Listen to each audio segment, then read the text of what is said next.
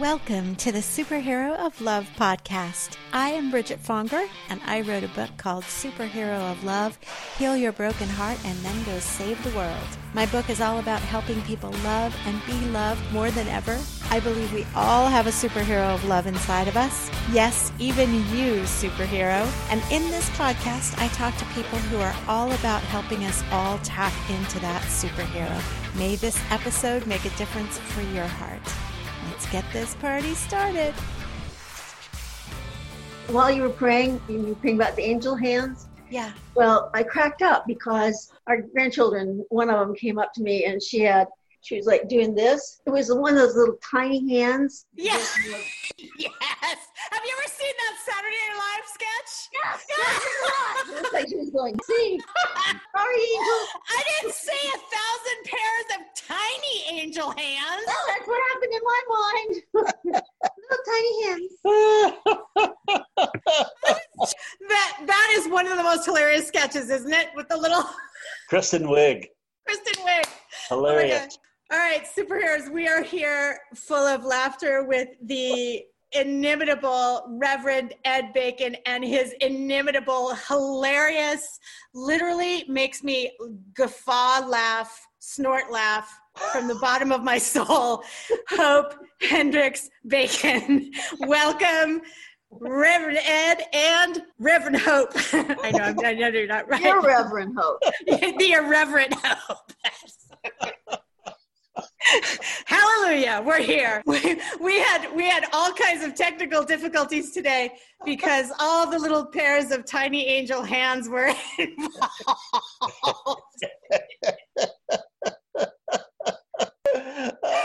Oh my God. All right. Oh my God, you guys. I needed that laugh so much, right? We're in the middle of a pandemic. We're in the middle of the George Floyd incident, right? So we're in the middle of kind of epic dark times right now. And I needed that laughter so much. So so the reason, you guys, I've had Reverend Ed on the show a couple of times before. And so go back to the previous episodes because every time he's on, there are beautiful jewels that he bestows upon us. And the last time you were on, we were in dark times too. It was when the kids were on the border, were being put into cages and stuff. So it seems like we come together accidentally during these very intense times. But we also have Hope on here because Hope is one of my favorite new people that I met this year. Really, I mean, I'd met you before very briefly. Our orbits have collided before, but I fell in love with you this year. So I loved you from afar, but now I genuinely am in love with you. So I wanted to have you guys on just to talk about life and love. And also, I just have to say to you, because I don't think I've said this to either of you, that when I first met you, I thought, oh, this must be their second or third marriage because you guys have... so old. Right. No, not because of that, because you guys are not even that much older than me, but because you have this spark, that you have the spark of people that have just gotten married, right? Like you have this magic between you. And so that's why I've always wanted to have you on the... And they make each other laugh. Okay, right now, you guys, they are totally cracking each other up and they consistently crack each other up. Oh my God. So welcome to you both. Thanks. Great to be with you. So good to see you.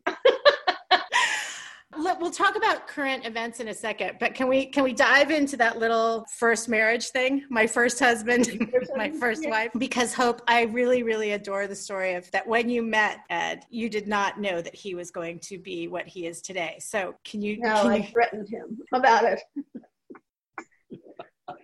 I was not going to marry anybody who was in church stuff. No. Church stuff. Can that be your autobiography title, please? Church stuff. So when you met him, he was a... Dropout law student teaching kids with learning disabilities. Oh. And then they kind of went bankrupt, so we were just living on my stipend. I was in graduate school. So. Oh, yeah. Those were the good times. Good times, yeah. Dropped out of law school, right? Right, and, I did. And that was the turn that you did not expect, Hope, correct? Right, very correct. So how did you bring that news home, Ed? It's a great story. I walked out of the middle of a law school exam, final exam, and Go ahead, Rob. And I went to my part, and I was so excited about it because it's such a great epiphany. And moments of clarity bring, I think, great joy. So, did the moment of clarity happen in the middle of the exam, may I ask? well, what happened was I had to sign an honor pledge that I would not start writing until the beginning of the third hour of the 4-hour exam. So I outlined my answer for 2 hours, walked outside after a bathroom break, had a talk with the one, the Holy One, the genuine, the universe. And we had this 3 question and answer dialogue. And the answer led to my leaving law school. And I was overjoyed. I did not go back in and get my pen or my paper or any of that. I just kept walking. And I walked to my apartment, which was across the street from the law school, and called Hope and said, "You won't believe what I just did." I was so excited. Just FYI, she has a very somber face right now as he's retelling this.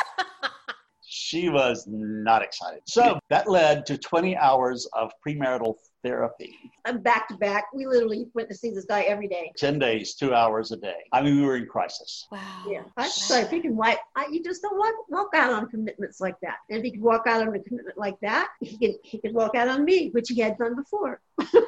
It's a matter of trust, heart trust. I was so glad he was having a little epiphany there, but my little epiphany is that I wanted somebody who could commit and who knew what that was. And Ed, but you felt like you had just committed, right? Committed to God? Yeah, totally. I had committed to my true self. And that's what worried me. So, I mean, that's the secret. What secret? If that you each commit to your true self. So you had to come to this point of committing to him in this new landscape. So you came to a point where you did trust, obviously. Trust but verify. Yeah, we got married. We got married very soon. The next week. Oh my God. You went through 10 days of therapy and then you got married the next weekend? Yeah. So I guess it works. We called off one wedding because everybody was just having to have it their way. And our 2 families are quite different. And so we just called them and said, "We're coming home next weekend to get married. Do anything you want." Just have a ball.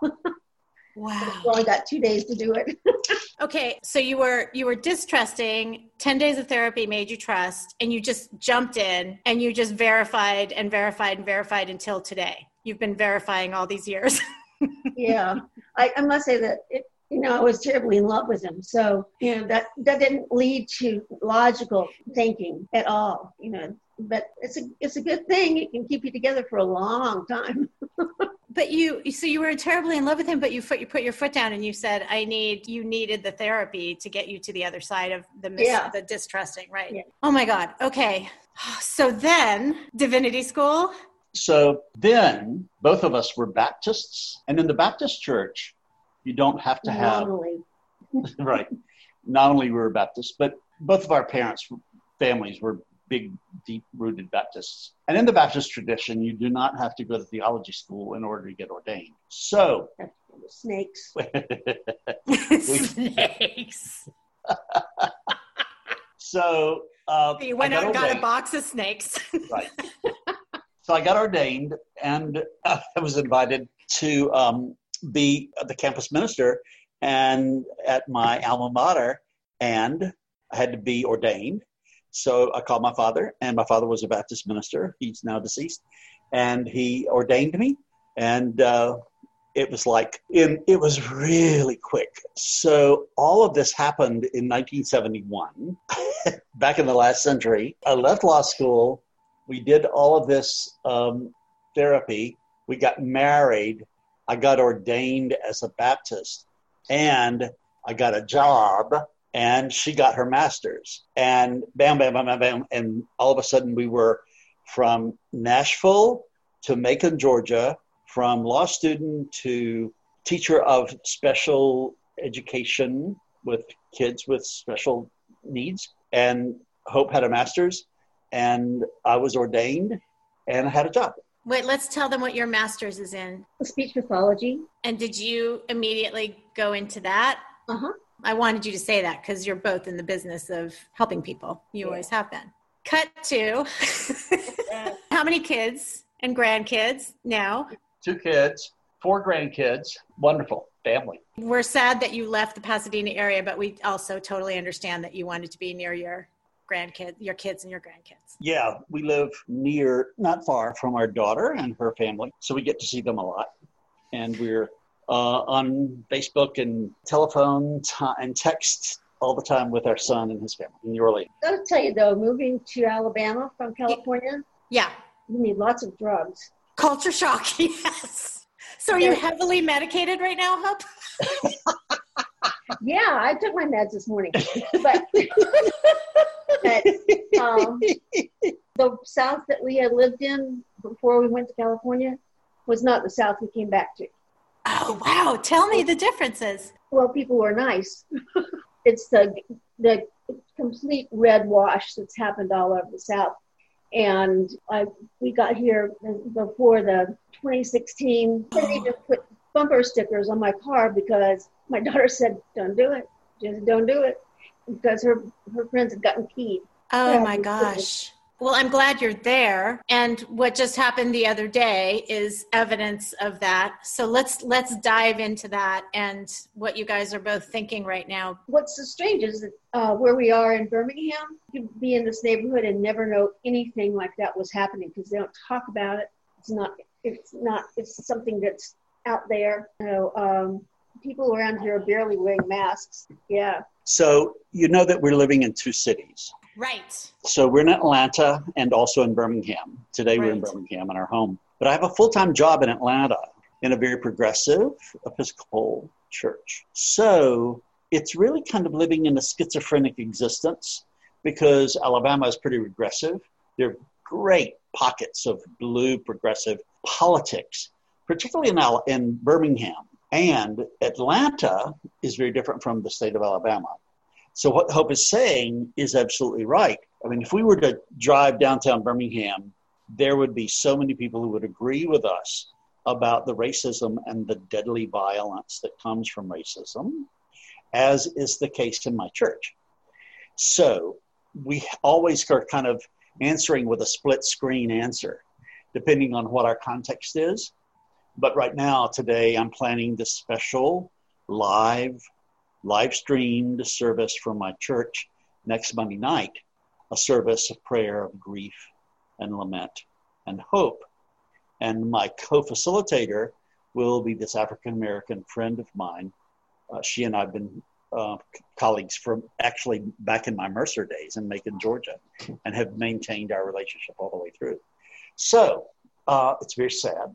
It's unfortunately the same old story. And what Hope and I think are committed to is having a different storyline in this country rather than, oh, this is horrible, horrible, horrible, white liberals say, and then they forget about it until it's time to, this is the time to change the storyline. Right. So that's what's going on with us about that. Wait, yeah. I want to interrupt it by just saying, and you don't have to do it right now, but please, can you give us some to-dos? You know what I mean? Like, sure. Rather than just staying in the same, we're stuck in the record groove. So whatever you can do to help us step out of that record groove and take action. So I'm convinced that race has to be the conversation that's on the table and that we don't take it off. Just like we have other things that we talk about that are on the conversational table all the time, like COVID, like politics, like whatever. Race has to be, particularly for white allies, we have to keep conversing about it. Now, you know me well enough to know that I'm all about meditation and contemplation daily. And that has to be going on so that you can listen to the sound of the genuine inside yourself to hear what your job is. And then the third answer, the to-dos, is stay in community with other people, stay in conversation about it. Then none of us has the answer alone. We have to be in community, and it has to be a daily thing, and we've just got to do that. And it's very important for our conversational partners to be people of different race, different gender, different sexual orientation, different religion. Like, I feel like we need to have conversations between the two sides. Like, I love, like, you just posted something last night on Facebook that was just one beautiful sentence, which I don't have in front of me right now. It has to do with the fact that we who are not susceptible to this happening to us, Right. keeping the conversation going. And we have a responsibility to do that. It's not the job of Black people. It's Yes. the job of white people to do this. So it was It's something our about job. that. Yes, I love that. It's our responsibility because we are Truly. not susceptible. It feels to me though, like I live in a liberal town. I don't have the ability I just don't have anybody in my orbit, my immediate orbit that's racist even, right? So like I can't even engage in conversation. Not that I would even have the tools to do that. I feel like we need people like you to engage in those conversations. Are you having those conversations where you are? Yeah, well, that's the beauty of the church where I'm working is we call it a big tent church, and not everybody agrees with one another, thank God. And we're working very, very hard to keep people who have different opinions together in dialogue. It's not easy because the thing that Hope pointed to, and when we came back, it was a different South. It was a polarized South. And it is the case that in America, people gravitate to zip codes where they agree with one another. Right. So Pasadena is a very good example. You know, it is a more progressive town than other places, say, in Orange County. I think it also has a lot of classism, though. I mean, there's no racism, but Right. Absolutely. I don't think they equate racism with classism. Right. You can't separate those two. Sure. Yeah. The South that you were in previously, it wasn't that the racism, isn't it just that it was there, it was just not out up front and in our faces? Or No, it was old-fashioned racism where the N-word was used an awful lot, and the racism was not below the surface in a kind of pernicious, polished way. And also, people were living kind of in an integrated kind of situation. We live in a very white neighborhood. I mean, it's integrated, obviously. And that's the case, I think, throughout America right now. So we have to reach out beyond our zip code to do what you and I and Hope are hungry for. And like what Hope just said, outside your class, Oh, yeah. You're right. It's absolutely classist. We've never, I mean, All Saints is so diverse, and now St. Luke's is so diverse, and there isn't a church that we're going to here when we're never here, but if we were here, we have a couple of places we go to visit, and but it's not the same. I long to see designer kids, kids that have an Asian parent and Designer kids. I've never heard that phrase before. That's hilarious. Okay. I was struck the very first time I came to Pasadena because I'm a kid person, and I got off the plane. It was like, oh my God, these are the cutest kids I have ever seen. And it went on from there. But you really miss that. Right. You miss it a lot, and it's something that you have access to, and it's more difficult. But you can isolate yourself if you want to. Or like you said, stay with your like-minded people. Choose your zip code based on your like-minded. Right. So how do we bust through the barriers? Well, classism, as Hope pointed out, and as you pointed out, that's America's dirty little secret. And it's easier to see the race issue, but the race and the class thing are intertwined, to be sure. And I think classism is going to be harder to dismantle than even racism. And we all know how hard it's going to be to dismantle racism. My hope is that during this COVID crisis, that, to quote Oprah, we can see it as a university through which all of us are called to graduate and evolve. So all of us, it really, truly is a beautiful idea. And she said, 2020 graduates are not just high school and college graduates. Absolutely everybody is in it. She didn't call it Pandemic U, but I've begun calling it Pandemic University. And we've got to get diplomas in evolution. And each of us has a responsibility to decide, what am I supposed to change? Or as Oprah put it in this graduation speech, what is my essential service? We're talking about essential workers and what essential work is. And she's saying everybody has to understand that their work is essential but you can't be doing the same old thing, nor can you go back. It's got to be about evolving forward. And that's what I'm trying to say to my congregation. Okay, I mean, we're going to have discernment groups coming together and talking about what is my essential service. And I think that's the call for everyone. And I do think that the pandemic is going to keep us isolated physically, except for Zoom meetings, conference calls, for a good long time. I mean, we're not going to be going back to church anytime soon. It's just too physically dangerous. So let's go and let's get our homework done. So tell us about the discernment groups so that we can do our own little discernment groups. Well, it'll be repeating what I said, earlier, and that is that nobody can discern apart from, number one, becoming acquainted with the sound of the genuine inside themselves. And Dr. Howard Thurman, who said that phrase, said you have to go to a place of stillness that's beneath the level of quiet. So I think that means that everybody has to go to a place of stillness every day, however you do it. Swimming laps, walking, sitting in meditation, whatever. But get acquainted with the voice of the genuine.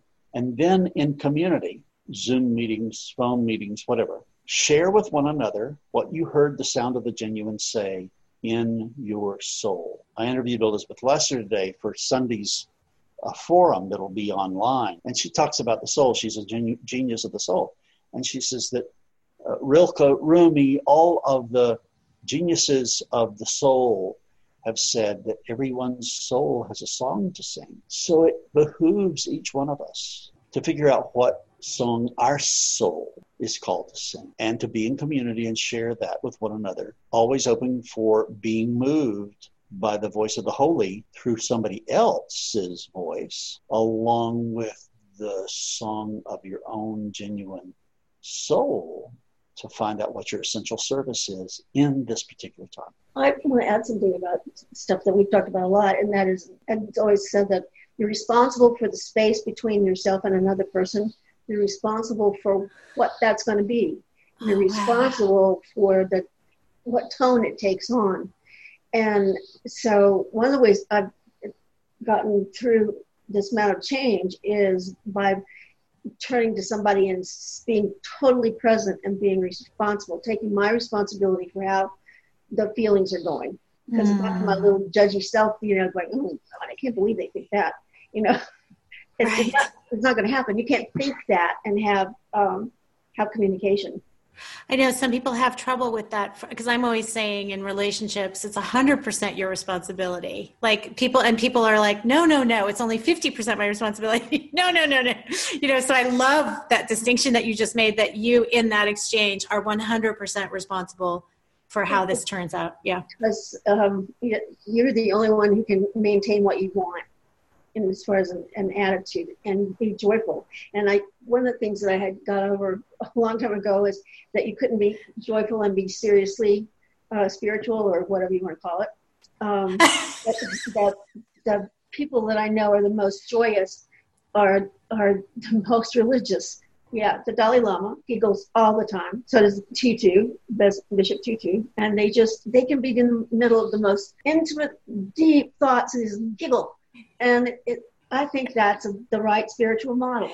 You don't have to sit there and be profound. And right. It'd be funny. You guys both make me laugh so hard. One of the things that people are dealing with, and I just, in my last podcast, I was talking about this, the anger. Both sides, I think, have their anger. But right now, it seems like the left anger is loud, very loud. And so if people, the first thing I thought of is that somebody's going to say, I'm angry. That's what my true self says. Right. And it's like, we have to go a step beyond that. But can you talk about anger right now? Because it's something that we all have to manage, I think, and we all get sparked. To be sure. I think anger and fear and all of the other emotions that we call so-called negative emotions, we have, but we are not those emotions. So I have my anger, but I am not anger. Mm-hmm. I have my fears, but I am not my fears. And that is why Howard Thurman talked about going down to the level of stillness, because stillness is beneath the choppy waters that are on the surface. And that's where the emotions are that keep us stirred up. When we go to the bottom of the ocean, inside ourselves, there's not that froth. There's something beneath the anger and beneath the fear. And it is a serenity, and it is the current of love. And that's what our true self is. Love, not fear, or all of fear's cousins like anger. Where do you put grief in there? Because I think that's something that we're coming up with as a nation. Just grief. We can't take any more. Yeah, and I think you're right. I don't think we can get to that genuine without admitting our grief and anger and fear. And that, I mean, if you, all right, I'll just tell you from my meditation practice every morning. So I start on the surface of the water, and I am still physically, same chair every morning, 30 years, same blanket, prayer blanket over myself. And it just starts, and I begin to descend. And the choppiness of the waters, depending on what yesterday was, can be pretty rough and thick. But eventually, if I stay there, I begin to calm down. And one of the signs is that I relax the muscle around my lips. And then I begin to feel biochemically different. But you can't get there without feeling your grief. And sometimes I cry. Mm. And that's why this Monday night service we're doing is a service on grief and lament. And the healthy understanding of the Bible says that you cannot get to hope without going through the grief and lament. So it's a part of the whole package. I mean, we start talking about the angel hands, but we are not angels. Hmm. We are human beings, and we are called to join the human race, because that's a beautiful, beautiful thing we were born into. We were born into a universe. And we were born into a universe. We're all connected. All of that. So I want to. All of that's so true. More broadly. Absolutely. I think animals and trees are much better than people sometimes. Yes, I'm so happy to be quarantined with 2 dogs. What I also wanted to give a shout out for regular meditation, like you have your daily meditation practice, and a lot of us do. I do too. And you guys weren't seeing, but he was making a gesture with his hand as he was talking about going down and down and down like a diver, right? And like you go to diving school and you learn how to descend, right? Right. And meditation is the same way that you learn and then it becomes rote, and it's like, oh, I'm at this level now, and I stay here until I'm ready to go to the next level, right? And the more you do it, I just wanted to say to those people that have never meditated before, the more you do it, the easier that is. And it's not that you even leave the grief faster or this anger or whatever faster. It's just that you can even actually just swim in it more calmly and then go down to the next level. So I just wanted to give that shout out. And my teacher says many of the same things that you're saying, Master John Douglas. He's been telling us to meditate more, right? And do more of these processes that he gives us. And last night I was in complete stillness, and all of a sudden I saw my mom's face when she's angry. There's a certain anger face, that she has, like we know all of our relatives' anger face, right? And it immediately, even in the stillness, I felt the trigger, or I guess I was witnessing the trigger, that normally is. And I saw in that moment, oh, I don't have to be triggered by her having that anger. She can have that anger, and I can let her have that anger. You're talking about, you and Hope and I love Adelaide Hickson, and she loved to talk about everybody being on their journey. So for you to be visited by your mother's anger face or angry face, and then to say in the midst of that, you're on that journey and I'm on my journey. Mm. And I can let you have your angry face without my being triggered. And that is another part of stillness, is that there's this paradox that gets actually experienced of we are all connected and also we are differentiated. And the whole differentiation and at the same time connectivity or interwovenness is this contemplative, non-Western, non-dualistic consciousness that takes place, that has to be a part of the new storyline that we've got to create. The new storyline, yeah, that's great. So you wanted to ask Hope about why she's so much in love with me? Is that what you wanted to say? Thank you for taking me out of I was so still in that moment. You have me kind of mesmerized. Yeah. So Hope, this whole thing is all about finding out why you love him so much. Well, it's a very short, thin thing we'll be able to talk about then. I think that certain people are lucky. You get lucky, you start out at the primal pheromone level, and as you grow, we got to go together. And that was that is the miracle. And that I do want to talk about. Yes. Seriously, that is a miracle, because coming together at that young an age and having it last this long, I think it takes work. Yeah, it was work or drowned, Yeah, like it was a choice. It truly was not a choice. There was a desperation about it, probably because I knew that this was the love of my life and that this was the center of my true self, Hope was, and that it was worth fighting and working for, to keep and protect and claim. Claim has been a really important value all the way through, of claiming one another when we would be in craziness, And so we have reached out and claimed one another for ourselves and for our relationship. And I think for one another, because in claiming me for herself, she's claimed me for myself, which is there is a miraculous element to it. It's not just a matter of work, and it's certainly not a matter of just therapy or logical, strategic thinking. There's this mysticism to it also. That fires the claiming over and over again. I want to go back to Hope's reminding us something I'd forgotten about the space between us, which is really, really, really important. And that occurs in a lot of wisdom writing.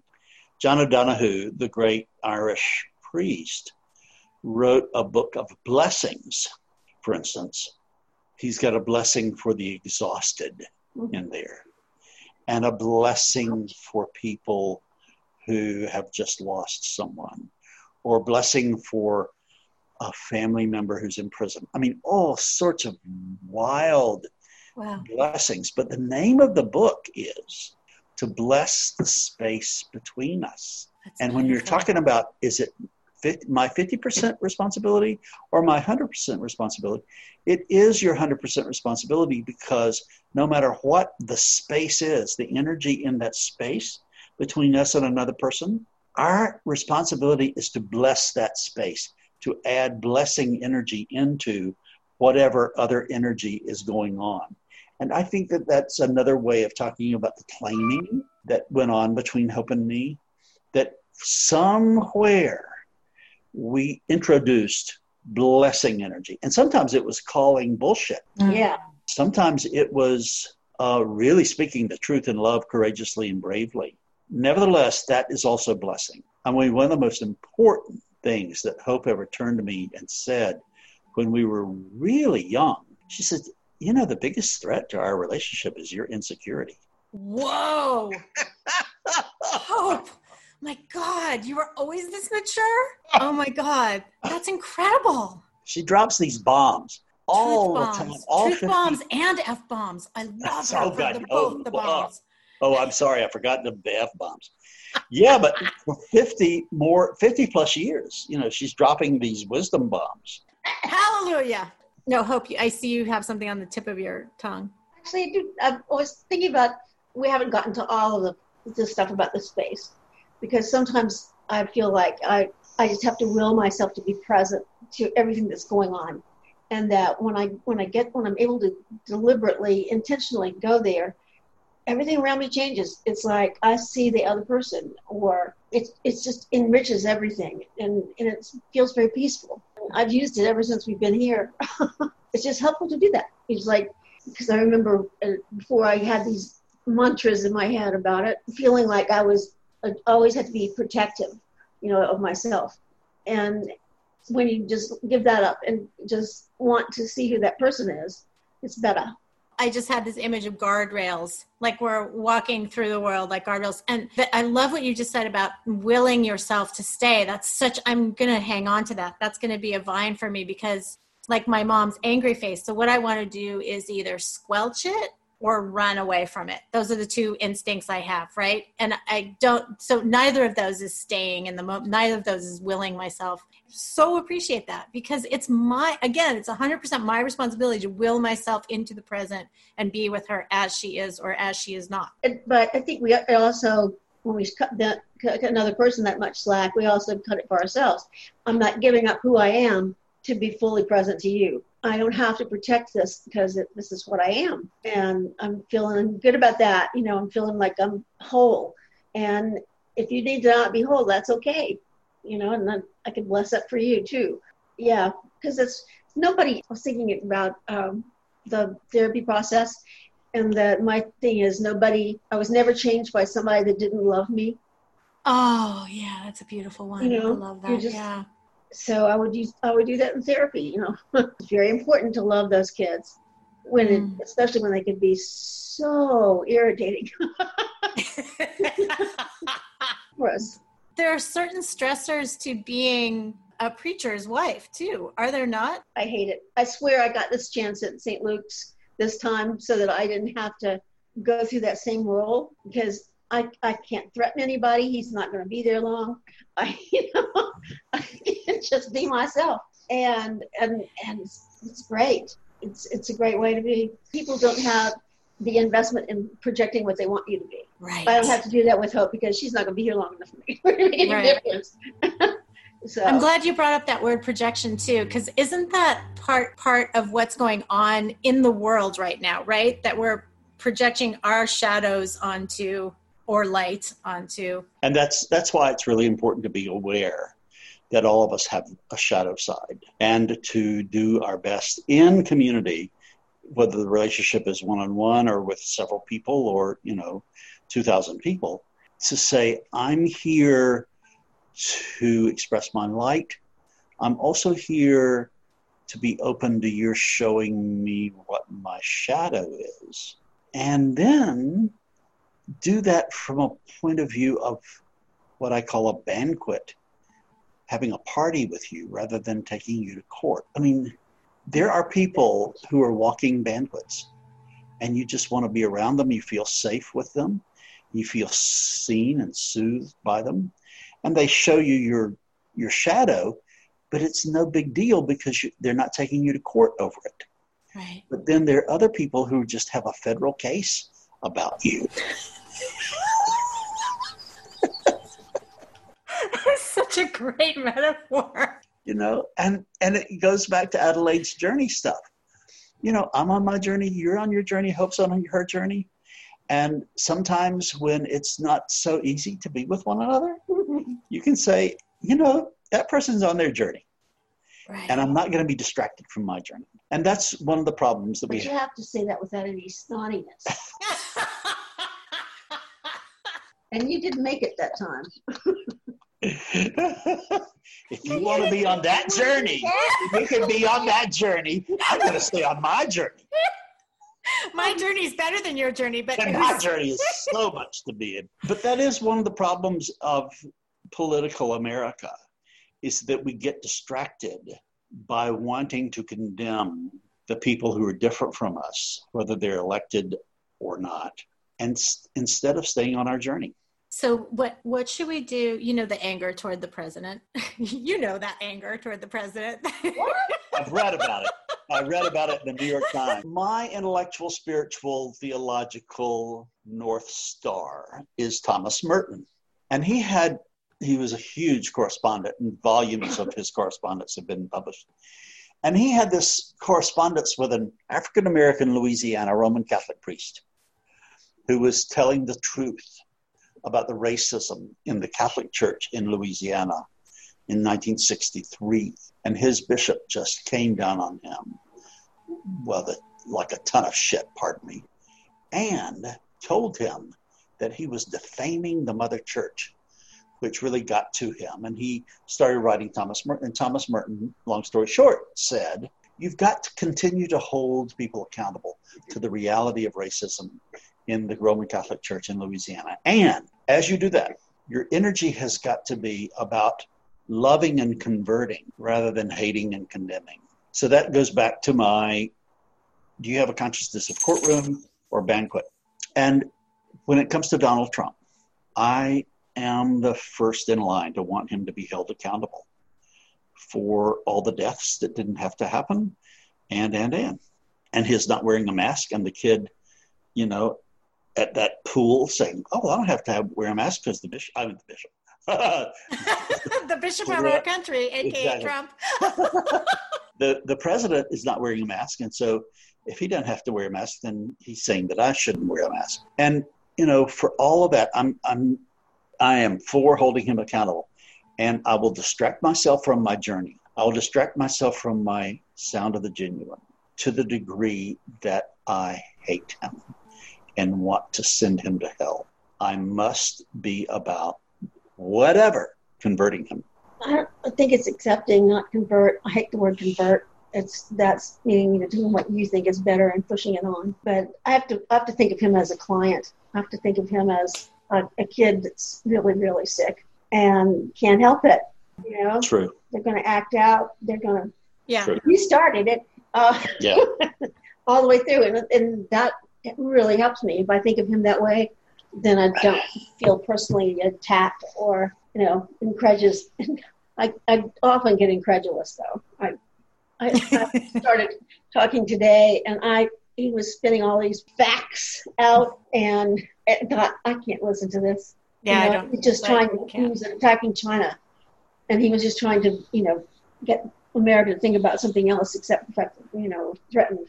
Yeah. So bottom line is that even with that, going into the stillness as much as possible helps us all deal with as much more love than hate. Yes. True. We get more armed with love. That is my deepest promise. Anyone who will create a habit of stillness is that they will find out that fear is not the biggest energy, nor is it the strongest energy. Love is the strongest energy, and it really will cast out fear in your experience that day.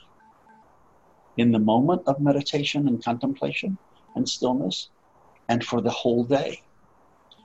I mean, if I haven't meditated for a day, Hope can feel it. Mm-hmm. That I haven't meditated. Mm-hmm. Right. I mean, I can feel it by noon. And there have been times when she's, I go on an 8-day retreat every year. There have been times when she says, don't you think it's time for you to go on a retreat? That's great. So, yep, love is the answer. And having hope by your side is the answer. I love that. And 6 cats. 6 cats, really? Hope is always going to add the more than normal. Love, hope, and 6 cats. That's the recipe, you guys. We love you. I love you guys so much. I'll edit, it'll be a normal size, whatever. If this becomes normal, we don't want to have anything to do with it. Thanks for coming, superheroes. I left in as much abnormal as I possibly could. And I'm going to put the link to the event that Ed is doing with Dr. Catherine Meeks on June 1st. I'm going to put a link to the recording for that in the podcast notes, because that is happening before this podcast is going up. So follow Ed Bacon wherever he goes. He is a great leader during this time that we need. We need to follow him. And if you like this podcast, please go rate, review it, tell your friends about it, share it, subscribe to it.